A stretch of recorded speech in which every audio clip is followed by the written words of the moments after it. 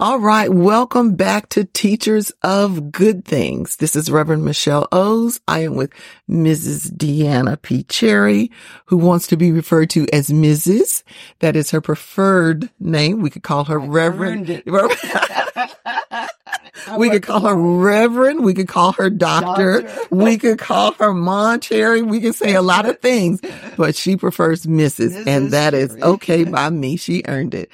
Well, without even consciously knowing it, we walked into the widow's walk little bit. We did, and it was fun. It was fun, but we don't want to leave you there. We want to talk about what to do when a situation that you don't expect occurs in your life, one that hurts you. And how to handle the unexpected. Yes, it is unexpected. Yeah. And something that can cause you to pause. We want to make sure that you still know that God is with you. And so we're going to share from our hearts how we worked through the difficulty of the loss of our husbands. Yes. I'm going to start with the example of my husband and I riding on a tandem bike. I talked with Mrs. Cherry about this the other night, and it's a bicycle built for two. And if you don't know my husband, Pastor Joseph Owes, who pastored from the Heart Church Ministries of Pomona, my husband was a former football player, and so he had a very broad back. Mm-hmm. So when we were riding on this bike for two, I couldn't see in front of me. I could only see to the left and to the right. And so as we were riding on the streets of Long Beach, I had to thoroughly trust that he was going in the right direction. And I realized that that was also the story of our lives in ministry, because we were called out of the world and from our secular jobs that paid really good money to go into the gospel. I had to trust that he correctly heard from God and be willing to submit to the call on his life. And so we're on this bicycle. So I've got a natural example, and I realize I can only see what's on the right and what's on the left. And God is reminding me while I am sitting back there that he's responsible for the direction for my life. And my job is to follow. And so I'm thinking, okay. And then when my husband goes home to be with the Lord, I notice you and I say two different things. You say when he left me, right, as though he had a choice. Right. And I say when my husband went home to be with the Lord, because I know he wouldn't leave me. Yeah. That's a joke. I'm sure once he saw the new heaven and the new earth, he was like, take me now, Jesus. Right. But I realized that as women, when my husband left this natural earth, there was no one in front of me anymore. There was no one else responsible for the direction. There was no one else who, if I failed to pray that day, I knew they had. Right. There was, so all of what I had trusted, if you will, was gone in the natural realm. Mm-hmm. And so I had to reestablish the relationship that I had with the Lord before my husband came. Mm-hmm. And when I say reestablished, I was never fearful or had any trepidation about my life because I knew the Lord was guiding me. But with a husband, I knew the Lord was guiding him. Yeah. And all I had to do was follow. It was well with my soul. Right. But I remember distinctly getting up one day and something had happened. And I was like, I got to go tell my husband he's got to pray about this. And the Lord was like, nay, that's you now. That's you. That's you. It's on you. So, it wasn't that my life was absent. I have a wonderful pastor. I am in the Houston area from the Heart Church Ministries of Houston. And when there are major issues of my life, I will call my pastor and I will ask for his input into things, and the issues of my life. And I know he's a praying man that trusts God. And, when my husband left the earth, the bishop became my pastor. Yes. And all the plans that I thought God had given me, I ran them by the bishop. And when he was in agreement with the plans, he gave me some suggestions. And interestingly, they were not the same ones that he gives all the time. Like what to do when someone goes home to be with the Lord. Mine were completely different. Yes. I was like, he said, I know, but I'm in agreement with what God is doing with you. Good. And so, then we move forward with the plans. But I said all that to say this: God was the same yesterday, today, and forevermore. He was the same to me before I met my husband, as he was while I was with him, as he is today while I'm sitting here with you. He's a God that does not change, and his care for us does not dwindle. It doesn't diminish. We get older and the body diminishes some. It doesn't react the same, but God is still the same. So I do want to share that with you, that the pain that you feel will heal in time. It will never be the same. Nope. Cannot be. But it can still be really good because God is good. Yes. Take it away. Yeah. What to do when the unexpected happen. I think that to be prepared for the unexpected, you really need to have a plan for your life apart from the unexpected thing that might happen. I needed to know who I was before Pastor Cherry left me to go to heaven. And I needed to know that, see, my husband and I got saved together. We were married when we got saved. We married unsaved in the church. Love the Lord, I think. But we're not saved when we were called into the ministry. And so all of our growth has been together. Mm-hmm. And I never in my wildest dream ever had any vision of living a life without John Cherry in my life. And John was a very strong man, very opinionated, very much a leader and a take charge person. And I've always by nature been somewhat submissive, if that's what you want to do, do it. So I guess the biggest thing that happened in terms of the unexpected was the decisions that I had to make. Yeah. The things that I needed to liquidate, the downsizing that I needed to do, to continue to function. That was the biggest thing because I've never made a decision. People want to call me the founding mother of the church. I've never founded anything in my life. I've given birth to 2 children, but I didn't found them. And, I was a helpmeet to my husband, but I don't view myself as being a founder of anything.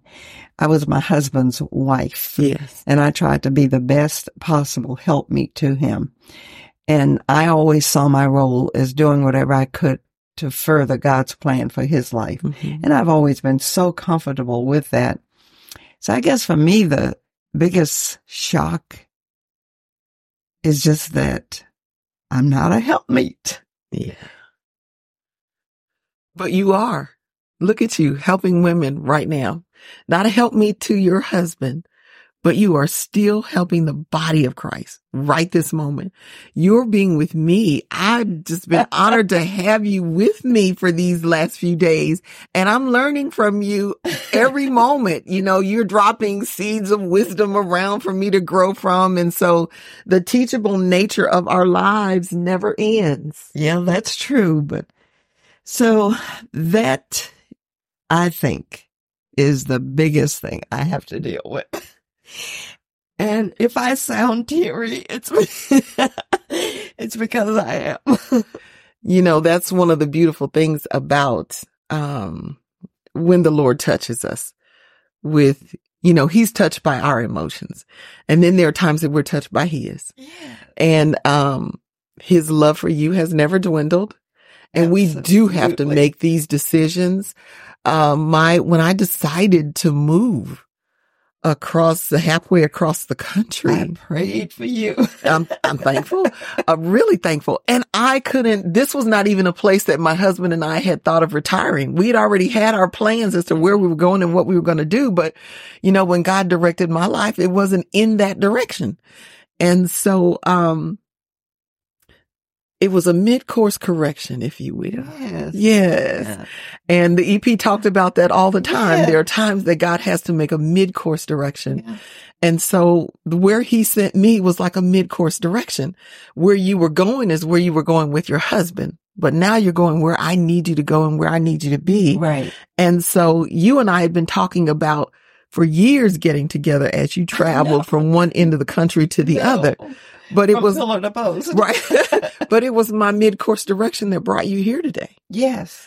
And it's bringing us together to be able to share with other women. Be a blessing. Yes. Some of our pains, some of our sorrows, because you're a Christian or because you are a pastor's wife or because you work in ministry doesn't mean you're exempt from life. Exactly. So I guess the most, I don't know if it's been difficult. It's just different. Yeah. You know, but I know I have purpose still. Yeah. And I'm grateful for this opportunity. Amen. You deserve it and so much more. You have a great purpose and God still has a plan for you and for me. We'll just, we won't be on their arms, but I'll grab your elbow and we'll walk in there together. Side by side. Right. I did a homegoing service, for my sister-in-law. One of her sons passed and it would be something that my husband would normally do. Yes. And she said to me when I showed up, when I came in the door by myself, she realized for the first time that I was alone. Yes. And she said she wondered if it was enough. She said, but once you got in that place and you began to teach the gospel, it's like she has not missed a beat. Right. God is still in her, working through her. And I think we learned that as we get in the places God desires for us to be, that we're more than enough for where he has placed us. And he shows up. Yes, he does. Shows up and he directs us. But that's, probably, how do you you can't plan for your husband to go home. You can't. Unless he's been sick. Yeah. So that was totally unexpected. He's here this morning on his way to the doctor for a simple test. Yeah. And that afternoon he's gone and you're waiting for him to come out. Yeah. And he doesn't. Yeah. You know? And then you get to the hospital and you see these brown arms and a team working to resuscitate this brown arm person. Mm-hmm. And I'm like, that looks like my husband. Mm-hmm. I'm like, so I said to the doctor, why were you resuscitating him? My husband's never had a heart problem. But the vomiting, the aspiration caused all kinds of damage. Yeah. And, so, you really just have to trust God. You do. And you always have the whys, but God will quickly.